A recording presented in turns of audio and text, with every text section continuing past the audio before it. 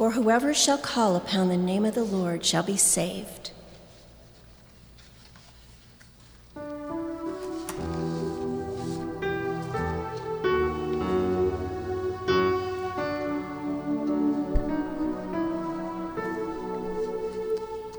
Jesus, Jesus, Jesus, there's just something about that name. Master, Savior, Jesus, like the fragrance after the rain. Jesus, Jesus, Jesus, let all heaven and earth proclaim.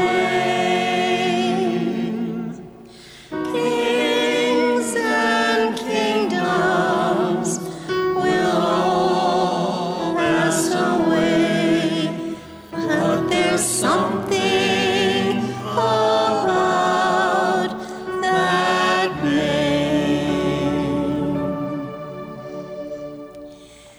This is a tribute to Gloria Gaither. She wrote, Jesus, the mere mention of his name can calm the storm, heal the broken, raise the dead. At the name of Jesus, I've seen sin hardened, man melted, transformed, the light of hope put in the eyes of a hopeless child. At the name of Jesus, hatred and bitterness turn to love and forgiveness. Arguments cease. I've heard a mother softly breathe his name at the bedside of a child delirious from fever. And I've watched as that little body grew quiet and fevered brow cooled. And I've sat beside the dying saint, her body racked with pain, with these final fleeting sounds summoned an ounce of her epic strength to whisper the sweetest name, Jesus, Jesus, Jesus. Emperors have tried to destroy it. Philosophers have tried to stamp it out. Tyrants have tried to wash it from the very face of the earth with the very blood of those who claim it. Yet it still stands. And there shall be that final day when every voice that has ever uttered a sound, every voice of Adam's race will raise in one mighty chorus to proclaim the name of Jesus. For that day, every knee shall bow, every tongue shall confess that Jesus Christ is truly Lord. You see, it was not mere chance that caused an angel one night long ago to say to a virgin maiden, his name shall be called Jesus, Jesus, Jesus. There's just something about that name.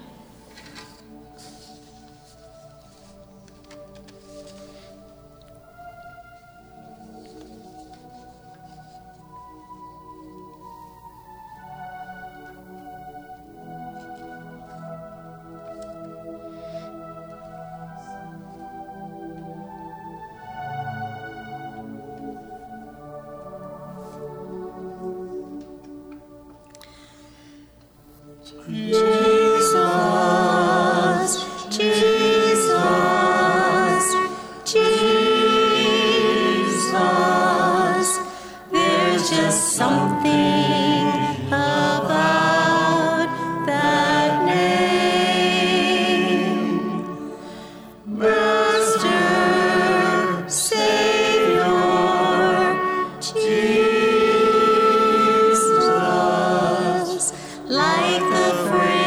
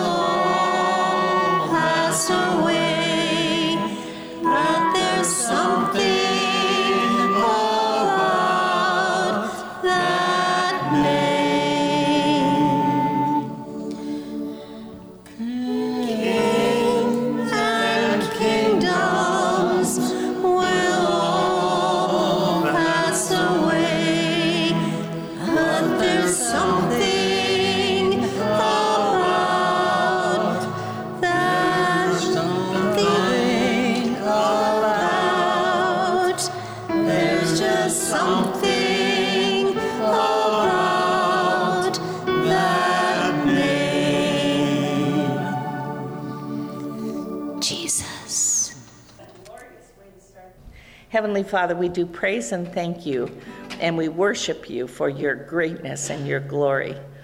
And what a wonderful, wonderful time it was just to whisper the name of Jesus. So Jesus, we thank you, we praise you. Holy Spirit, we invite you. Father God, we praise and thank you. Be with us here, Triune God, in our service with this gathering of your saints. Fill us, teach us, direct us, heal us, give us a heart, give us your heart for this world and for our nation and for one another. We praise and thank you that you are God forever and that we have an opportunity to come today and bow at your throne and worship you together. In Jesus' name, amen.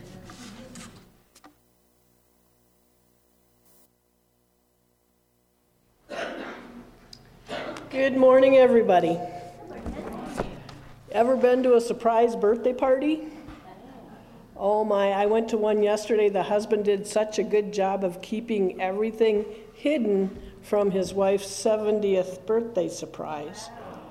God's revelation. Forever, O Lord, your word is settled in heaven. Psalms 119:89. What does revelation mean? It means something has been hidden, is now made known. If it isn't revealed, it remains hidden. Some people see God's way as hidden and unknown. Such a view assumes that God doesn't want it to be known, or even that God is incapable of being known because God is a vague, impersonal force, like gravity. But God himself revealed himself. He is not hidden. He has spoken to us. And if we listen, we can not only discover what he is like, but we also can come to know him in a personal way. God has two textbooks. The one textbook is of nature. By looking at the world, we can learn something about the Creator. The other textbook of Revelation is the Bible. It is more than an ancient record of events. It is God's word given to us by the inspiration of the Holy Spirit. That's where you can say amen. God has spoken and he still speaks. Are you listening? The hope for today, it's God's desire that all would come to know him and to be saved. Praise him that he doesn't hide himself from anyone. Through his written word and through his creation, God is still reaching out to each of us in a personal way. And all God's people said, amen.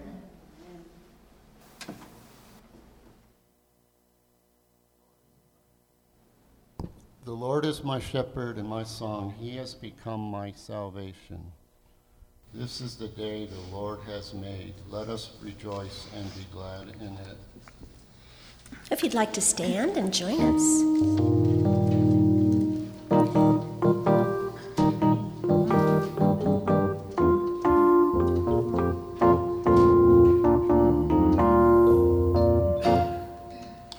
This is the day that the Lord has made, that the Lord has made. We will rejoice, and be glad in it, and be glad in it. This is the day that the Lord has made. We will rejoice and be glad in it. This is the day that the Lord has made, that the Lord has made.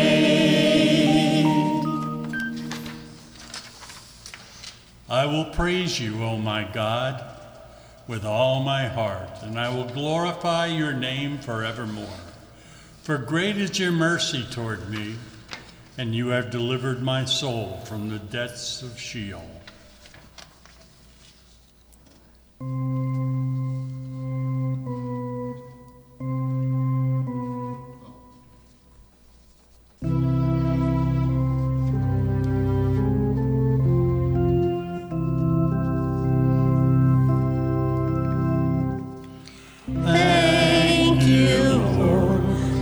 saving my soul. Thank you, Lord, for making me whole. Thank you, Lord, for giving to me thy great salvation, so rich and free. Thank you, Lord, for saving my soul. Thank you, Lord, for making me whole. Thank you, Lord, for giving to me thy great salvation, so rich and free. Thy great salvation, so rich and free. You may be seated. The Old Testament scripture this morning is Psalm 111, verses 1 through 10. Praise the Lord. I will praise the Lord with my whole heart, in the assembly of the upright and in the congregation. The works of the Lord are great, studied by all who have pleasure in them. His work is honorable and glorious, and his righteousness endures forever. He has made his wonderful works to be remembered. The Lord is gracious and full of compassion. He has given food to those who fear him. He will forever be mindful of his covenant. He has declared to his people the power of his works, and giving them the heritage of the nations. The works of his hands are verity and justice. All his precepts are sure. They stand fast forever and ever, and are done in truth and uprightness.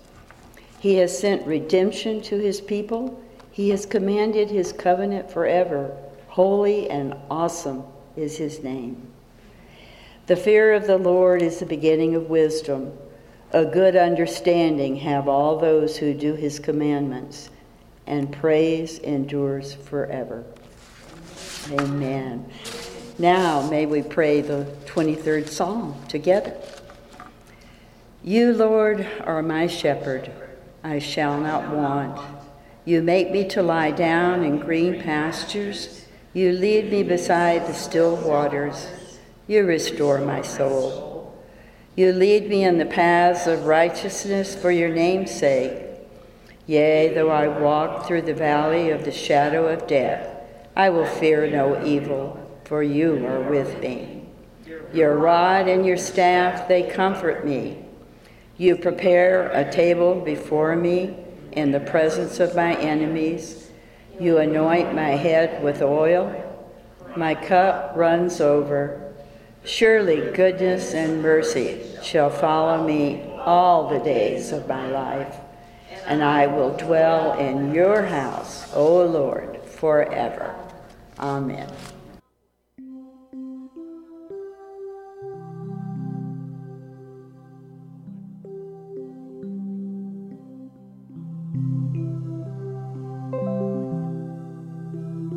It was quite an ordeal. Man, there were so many people there for a little kids game. It was at Saguaro High School. There was like 6 tents. I'll show you a picture later. It's hilarious. How old is that grandson? 12. Orion. Heather's.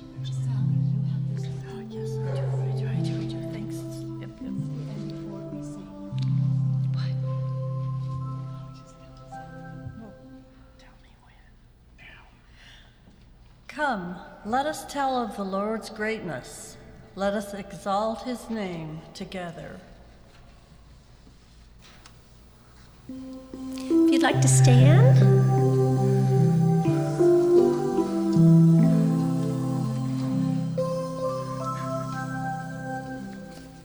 I'll tell the world that I'm a Christian. I'm not ashamed.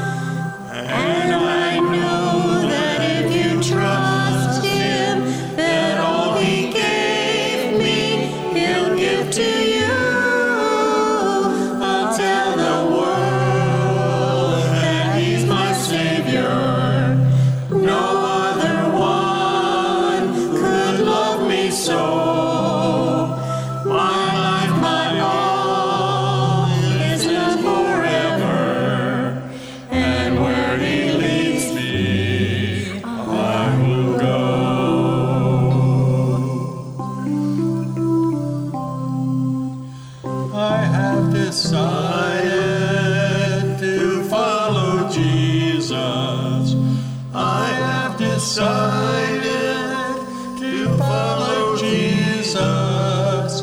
I have decided to follow Jesus. No turning back, no turning back. I'll tell the world that I'm a Christian. I'm not ashamed his name to bear. I'll tell the world that I'm a Christian. I'll take him with me anywhere. I'll tell the world how Jesus saved me and how he gave me a life brand new. And I know that if you trust him, then all he gave me, he'll give to you. I'll tell the world that he's my Savior. No other one could love me so. My life, my all, this is forever. And where he leads me, I will go. And where he leads me, I will go. I'll tell the world. I have decided. I'll tell the world. I have decided.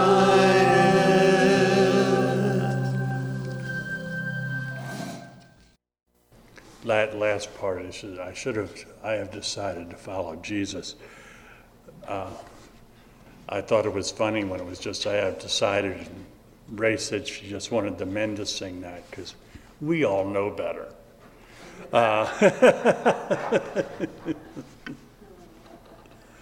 Our gospel reading today is from Matthew 20, verses 1 through 16. For the kingdom of heaven is like the landowner who went out early one morning to hire workers for his vineyard. He agreed to pay the normal daily wage and sent them out to work.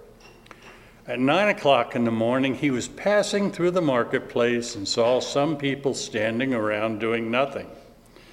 So he hired them, telling them he would pay them whatever was right at the end of the day.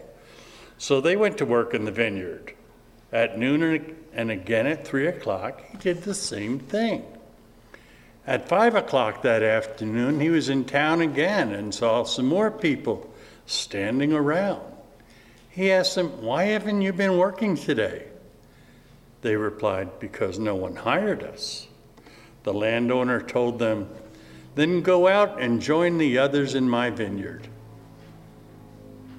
That evening, he told the foreman to call the workers in and pay them, beginning with the last workers first. When those hired at 5 o'clock were paid, each received a full day's wage. When those hired first came to get their wage, they received their pay. But they too were paid a day's wage. When they received their pay, they protested to the owner. "Those people worked only 1 hour, and yet you paid them just as much as you paid us, who worked all day in the scorching heat." He answered one of them, "Friend, I haven't been unfair. Didn't you agree to work all day for the usual wage? Take your money and go. I wanted to pay this last worker the same as you. Is it against the law for me to do what I want with my money? Should you be jealous because I am kind to others?" So those who are last now will be first then, and those who are first will be last. You join me now in the responsive reading. Holy God, mighty and immortal, you are beyond our knowing. Yet we see your glory in the face of Jesus Christ, whose compassion illumines the world. Transform us into the likeness of the love of Christ, who renewed our humanity, so that we may share in his divinity. The same Jesus Christ, our Lord, who lives and reigns with you and the Holy Spirit. Amen. Let us pray. Heavenly Father, you give us so much. You've created everything. You show us the beauty of your creation, and you share it with us. But when that sharing, you call back. You call to give back. You call for us to share also, to share that same beauty. And that beauty is life with you. Lord, so we ask that the gifts that we give, that they be used to show others what it is to be part of your family. A glorious and joyous time is had for all. This we ask in Jesus' name. Amen.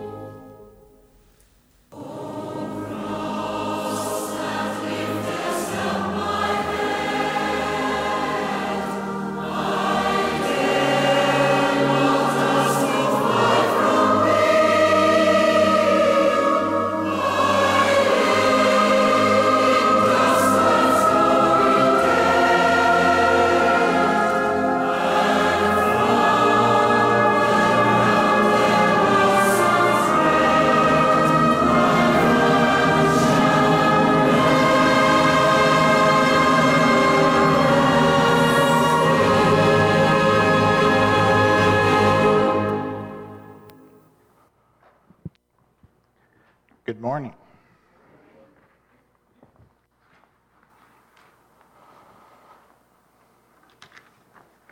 Let us pray.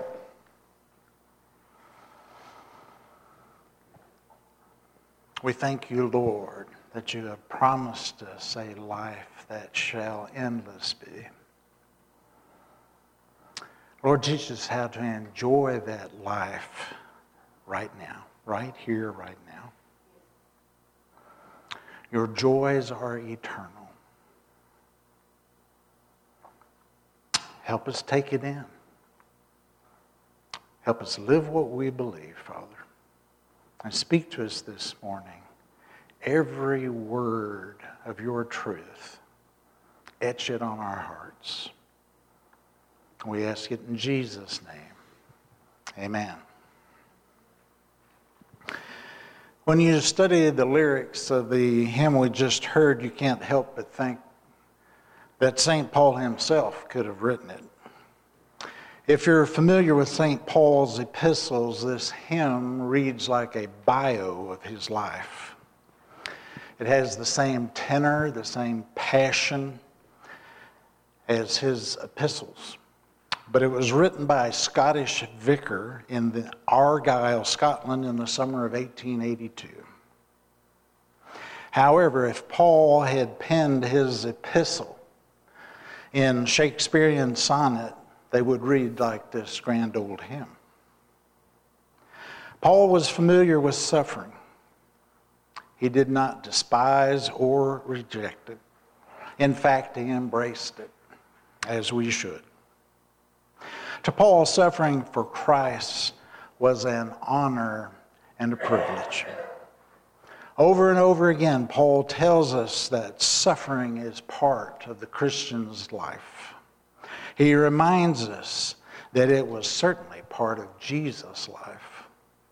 And how did Jesus view suffering? For the joy that was set before him, he endured the cross. We take a big step forward in our life of faith when we can view suffering in our lives as part of God's providence in our lives.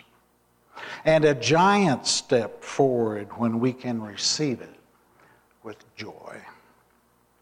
Suffering is one of the marvelous ways in which God grows our faith. So let's explore the lyrics of this hymn this morning. Slide 1, please. O love that will not let me go, I rest my weary soul in thee. I give thee back the life I owe. Paul gave back to Jesus the sum total of his life. In every beating he suffered, every hardship, every betrayal, Paul was all too happy to atone for his persecution of the church. When Paul said, "For me to live is Christ," that's what he wanted etched on his tombstone. That in thine ocean depths its flow may richer, fuller be. When we decide, like Paul, to live and move and have our being in the deep end of God's ocean, when we decide to truly live in the flow of God's Holy Spirit, our lives do indeed become richer, fuller in Christ, and bolder for Christ. O light that follows all my way, I yield my flickering torch to thee. My heart restores its borrowed ray, that in thy sunshine's blaze its day may brighter, fairer be. The only torch we have is the torch the Lord has given us, and that is his word. And the only blaze that you and I can muster is to reflect that blaze. Reflect the life and love of the Lord Jesus. So like Paul, we should say, blaze on, Lord Jesus, blaze on in me. O joy that seeks me through pain. You need to write this down and Scotch tape it to your refrigerator door this week. You need to think on it. O joy that seeks me through pain. Whatever your pain, be it physical, mental, or spiritual. God is seeking to give you his joy through your suffering. I cannot close my heart to thee. I trace the rainbow through the rain and feel the promise is not vain. The morn shall tearless be. We need to feel the promises of God. We need to use all our senses to taste them, to hear them, to see them come to fruition through faith. Feel the promise. What promise? The ultimate promise of God is our eternal salvation. The morn shall tearless be. What morn? The morn in which we pass from death to eternal life. It will not only be tearless, but also penultimate glory. And I know you're saying, okay, preacher, that's a $10 word. What's penultimate mean? Penultimate means next to last. How many of us perceive our death to be glory? Our death will be the glory next to last, the glory that precedes eternal glory. A friend of mine passed into eternal glory this past Wednesday. He suffered with MS most of his life. He died in his sleep. Glory be to God. He went to sleep in this world and awakened in God's great heaven.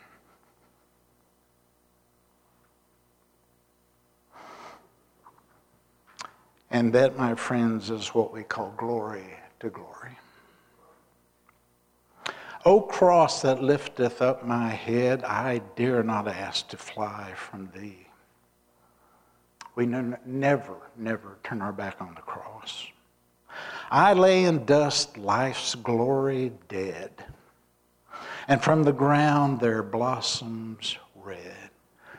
When we bury our self-life, it dies, and the blossoms that come up through the dirt is the red, red blood of Christ. Life shall endless be. I lay in dust, life's glory dead. In other words, all the glory this life has to offer, I bury it deep in the dust because it's dead to me. There is no glory but God's glory. And Jesus explains it this way. Slide 2. From John 12:24 through 26 from the Message. This is Jesus speaking. Listen carefully. Unless a grain of wheat is buried in the ground, dead to the world, it is never any more than a grain of wheat. But if it is buried, it sprouts and reproduces itself many times over. In the same way, anyone who holds on to this life destroys that life. But if you let it go, reckless in your love, you'll have it forever, real and eternal. If any of you wants to serve me, then follow me. Then you'll be where I am, ready to serve at a moment's notice. The Father will honor and reward anyone who serves me. God's love for us is all or nothing.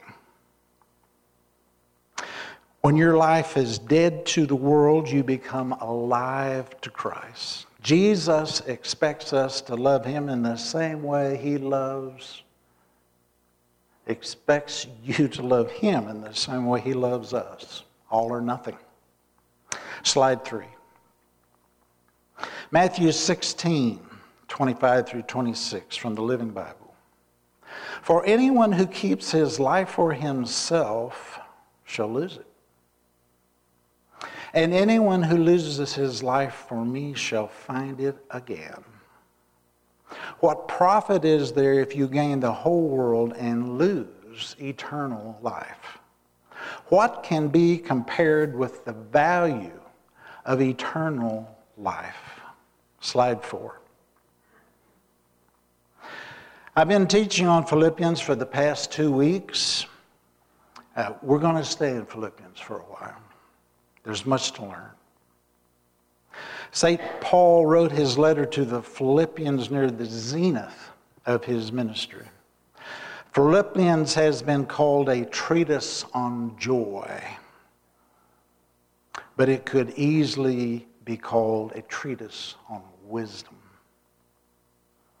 But wisdom is joy.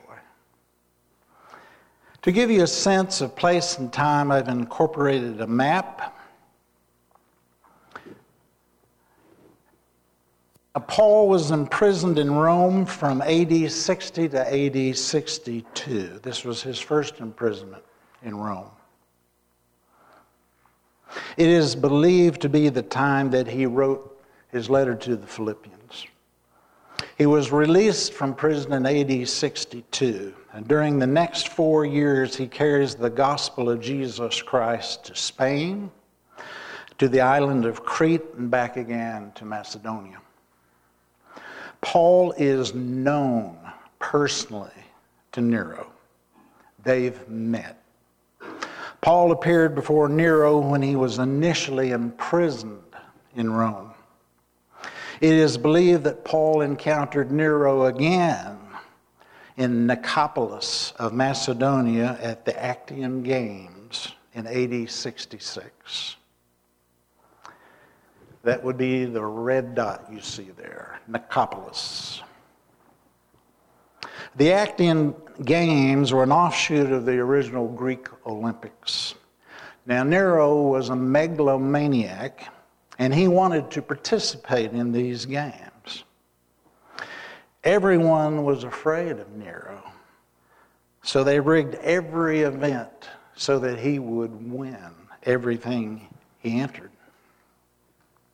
We don't know exactly how Paul encountered Nero during these games, but we do know that shortly thereafter Paul is arrested, sent to Rome, and imprisoned at this time in Mamertine prison. Mamertine prison was reserved for the worst of Rome's enemies. It was reserved for those on death row. Nero had Paul beheaded in AD 67. Much of the movie Paul, Apostle of Christ is centered on Paul's imprisonment in Mamertine. It's an excellent movie. You should watch it. But let's retrace our steps back to AD 62. Not long before Paul is released from his first imprisonment, and just before he begins his missionary journey to Spain, Paul writes this to the Philippians. Slide 5, please. Philippians 1:20 through 30 from the Message. I can hardly wait to continue on my course. I don't expect to be embarrassed in the least. On the contrary, everything happening to me in this jail only serves to make Christ more accurately known, regardless of whether I live or die. Friends, all your trials and tribulations make Jesus more accurately known. Why? Because people are watching. The moment you claim to be a follower of Jesus Christ, you attract a lot of attention. People are watching. They may be watching to see if you trip up, to see if you're as good as the gold you say you are. But they are particularly interested in how you handle pain and suffering. Verse 21. Didn't shut me up. They gave me a pulpit. Hallelujah. Those who originally had Paul thrown in prison, and even Nero, did not have the last word. They gave Paul a platform. Alive, I'm in I am Christ's messenger. Dead, I am his bounty. Life versus even more life. I can't lose. I'm God's bounty. What's Paul saying here? Paul's face was on every wanted poster throughout the Roman Empire, from Greece to Macedonia, from Jerusalem to Rome. But when Nero had Paul beheaded, the bounty for Paul's head is paid to the Lord Jesus Christ. Paul goes out in a blaze of glory. Glory to God. In life and death, his life was a glory to God. Slide 6, please. Verse 22. As long as I'm alive in this body, there is good work for me to do. If I had to choose right now, I hardly know which I'd choose. Hard choice. The desire to break camp here and be with Christ is powerful. Some days I can think of nothing better. But most days, because of what you are going through, I am sure that it's better for me to stick it out here. So I plan to be around for a while, a companion to you as you grow and joy, as your growth and joy in this life of trusting God continues. If you don't have joy in your life, you're either not trusting God or you're not doing anything. You're not pushing back the darkness, because when you push back the darkness, you are blessed with joy. Verse 26, you can start looking for a great reunion when I come visit you again. We'll be praising Christ and enjoying each other. If we're not enjoying the fellowship we have with each other, we're not doing this thing called church right. The more we grow in Christ, the more our joy will grow, personally and as a church. Slide 7. Verse 27. Meanwhile, live in such a way that you credit to the message of Christ. Let nothing in your conduct hang on whether I come to visit you or not. Your conduct must be the same whether I show up to see things for myself or hear it from a distance. Stand united, singular in vision, contending for people's trust in the message, the good news, not flinching or dodging in the slightest before the opposition. We don't just contend for our faith.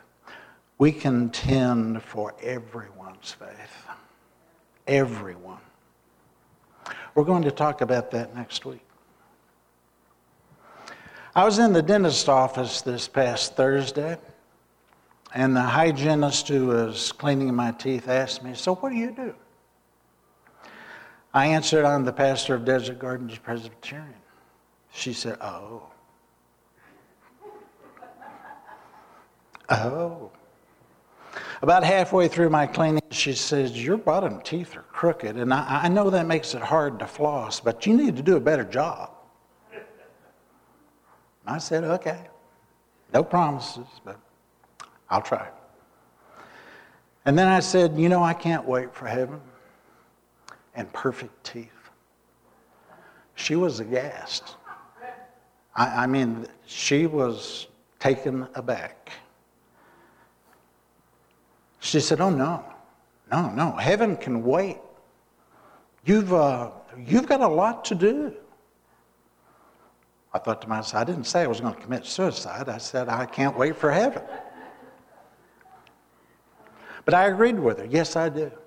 I do have a lot to do, as we all do. But I very much got the impression that heaven can wait was her mantra. It seems she only considered heaven as a dreaded end, a place you go when all your options run out. And that's the point. Eventually, all our options do run out. And if the options you've chosen are all about you, what you want, what you desire, and not what pleases God, then all those very temporary pleasures you spend so much time and energy pursuing, which are worthless in eternity, my, what do you have? When all your options run out and you've chosen not to follow Jesus, what do you have? Brennan Manning, the former Catholic priest, he's written a wonderful book called The Ragamuffin Gospel. But he now preaches the Reformed gospel. He has said this: I am utterly convinced that on the judgment day, the Lord Jesus will ask us one question and one question only. Did you really believe that I loved you? That I desired you? That I waited for you day after day? That I longed to hear the sound of your voice? The real believers will answer, yes, Lord Jesus, I believed in your love, and I tried to shape my life as a response to it. But many of us who are so faithful to our ministry, to the practice of our faith, to our church going, are going to have to reply, well, frankly, no, Lord, I never really, truly believed it. Oh, I heard some wonderful sermons and teachings about it, but I guess I just always considered it a kindly lie. I tried to talk the way I thought Christians were supposed to talk, to act the way Christians are supposed to act. And this is the difference between the real believers, the real Christ followers, and the nominal Christians, the Christians in name only that abound all over this land. The question this morning is this: are you a real Christian? Or are you a Christian in name only? Do you walk the walk? Do you truly follow Jesus? Or do you just talk the talk? In verse 28, Paul tells us what real believers do. Your courage and unity will show the opposition, will show the enemy what he's up against. Defeat for them, victory for you, and both because of God. There's far more in this life than just trusting in Christ. You can trust in Christ in your easy chair watching television in the shallow end of God's ocean. But if you're out there actively pushing back the darkness, you're going to suffer. You're going to suffer. Verse 29. Here's another one you can put on your refrigerator door. There's also suffering for him. And the suffering is as much a gift as the trusting. Back the truck up. Did you catch that? Suffering is as much a gift as the trusting. How many of us see it that way? How many of us are willing to live that out? You see, there's another level to following Christ that a lot of Christians never attain. It's called suffering for the kingdom. We pray for missionaries like Jeff Woodkey and Andrew Brunson, but would we want to be them? Slide 8, please. Acts 20, verses 22 through 24 from the Living Bible. Paul writes this on his third and last missionary journey. And now I am going to Jerusalem, drawn there irresistibly by the Holy Spirit. Does that sound familiar? Christ turned his face like flint toward Jerusalem. Not knowing what awaits me, except that the Holy Spirit has told me in city after city that jail and suffering lie ahead. But life is worth nothing unless I use it for doing the work assigned to me by the Lord Jesus. The work of telling others the good news about God's mighty kindness and love. In my past 2 sermons, I've given you a brief review of St. Paul's letter to the Philippians, but today I want us to go deeper. Paul's letter to the Philippians has a central thought, and it's simple. Only in Christ are we going to find real unity. Unity with Christ, unity with each other. And the joy in our purpose as a church. Jesus promised us in John 10:10, he said, I have come so that all who believe in me may have life and have it to the full. The King James says that you may have life and have it more abundantly. Abundantly, the Greek word is perissos, and it means superabundance, excessive, overflowing, surplus, more than enough, profuse, extraordinary, life more abundantly. How many of us here this morning can say our life is extraordinary? Paul doesn't tell us we can be happy or how to be happy. He simply and unmistakably is happy. And his happiness transcends emotion. His happiness is a byproduct of joy. Joy is not an emotion. It is a state of mind, a state of soul. Slide 9. 1 Peter chapter 1, verse 8 through 9 from the NIV. Though you have not seen Christ, you love him. And even though you do not see him now, you believe in him and are filled with an inexpressible and glorious joy. The King James says, joy unspeakable and full of glory. For you are receiving the end result of your faith, the salvation of your souls. The joy of your salvation will make you happy. But the joy of your salvation remains even when happiness does not. If you are persecuted for your faith, if you suffer for your faith, will you be happy? Probably not. But you'll still have the joy of your salvation. When I've been persecuted for my faith, I've even had my family turn against me, the people who are supposed to love you, no matter what.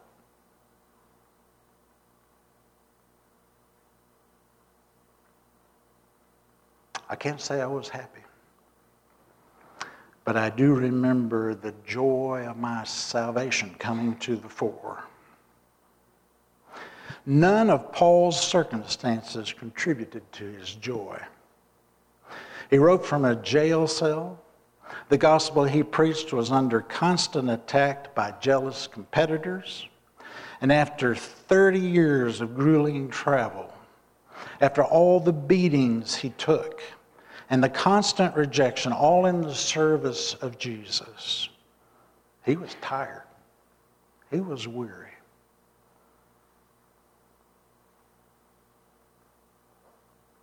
I don't think there was a lot of happiness, but there was certainly the joy of his salvation. Jesus was first and foremost in modeling for us a life filled with joy, regardless of the circumstances. And I want you to think on this. The life of Christ did not happen only in first century Palestine. The life of Jesus has continued to happen through the centuries and continues to happen this very day. It happens every time a wayward soul says, okay, Lord Jesus, I'm tired of living my life my way. It doesn't work. Now I want to live life your way. Take the wheel, Lord Jesus. This life is yours. Jesus in our lives spills out from our lives into the lives of others and then continues to spill out everywhere we go. Jesus Christ is the revelation of God, and that revelation cannot be contained. 300 billion galaxies cannot contain the joy of the Lord. But he took on the status of a slave and allowed himself to be restricted to the confines of a human body. The quality of Christ's life in yours is the quality of joy. The measure of joy in your life is the measure of how much Jesus is in your life. Specifically, how much room you have given him in your heart. Your heart is the great house of God. But if you've confined him to a closet in your house, you need to do some remodeling. You need to kick out some walls. You need to kick out all the walls. The house of God in your heart should be just that, a house, and not a closet. Joy is life in excess. The overflow of what cannot be contained within a one person. That's why the worldwide church of Jesus Christ is called the body of Christ. Jesus is joy, a joy that cannot be contained. If you continue to keep squeezing Jesus into the corners and crevices of your heart, eventually you will succeed in squeezing him out of your heart. And if you don't think that's possible, you need to dust off your Bible and start reading it again. You can resist the voice of God to the point that he will no longer knock on your heart's door. And if that statement causes you no alarm or no concern, there's a possibility it's too late for you. But if that statement does cause you concern or alarm, then this sermon is for you. Slide 10. Revelation chapter 3, verses 20 through 22, the Living Bible. Jesus speaking. Look, I've been standing at the door, and I am constantly knocking. If anyone hears me calling and opens the door, I will come in and fellowship with them, and they with me. I will let everyone who conquers sit beside me on my throne, just as I took my place with the Father on his throne after I had conquered. Let those who can hear listen to what the Spirit is saying to the church. This verse was not written for unbelievers. This verse was not written for those who have never heard the gospel or received it. This verse is written to Christians who've grown cold in their relationship with their Savior. If that's you, and even if you think you're as righteous as St. Paul, or if you've never made a commitment of your life to Jesus Christ, you need to repeat this prayer out loud after me. Let's all stand.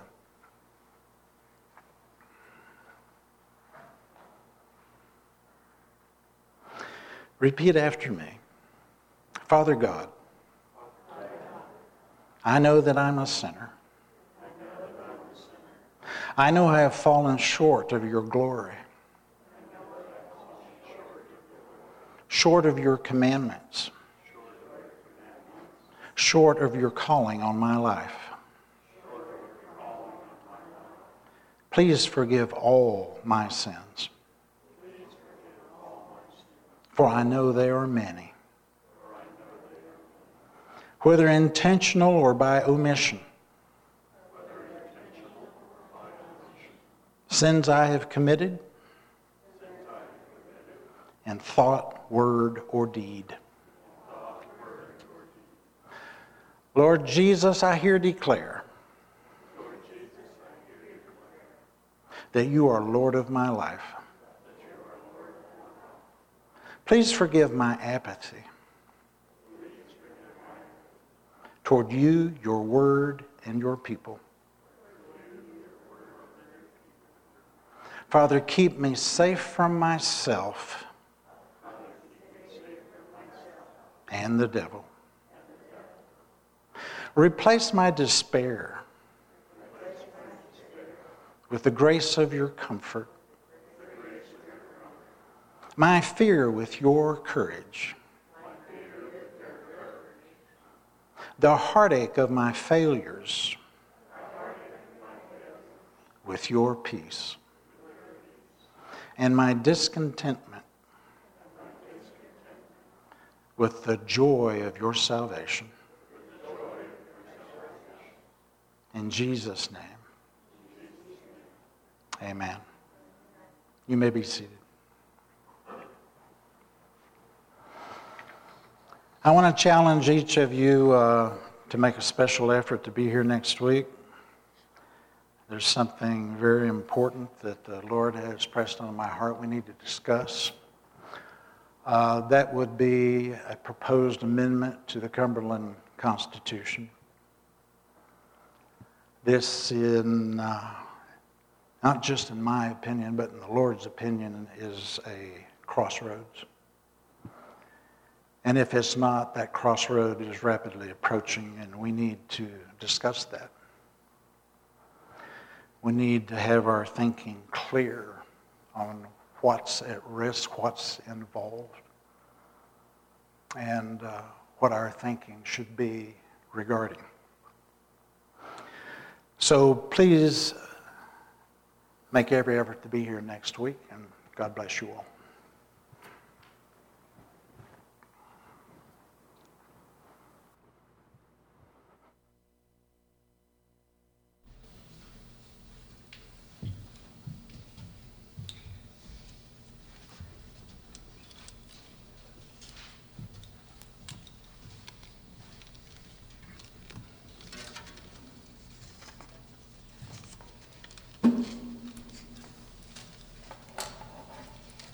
Would you like to stand?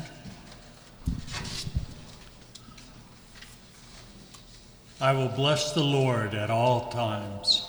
His praise shall continually be in my mouth.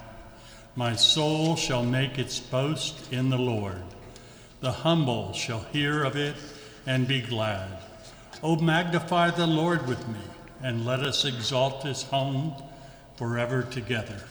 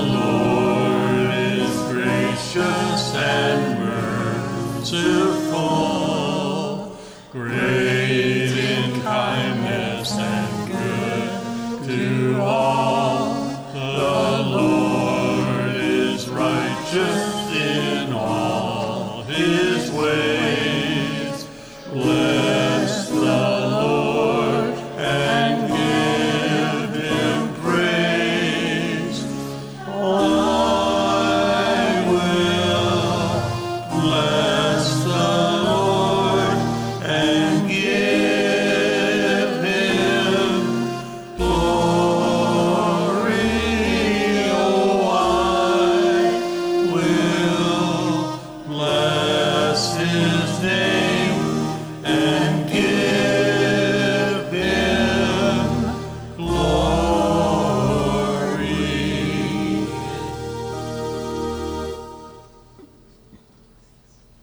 Go in peace.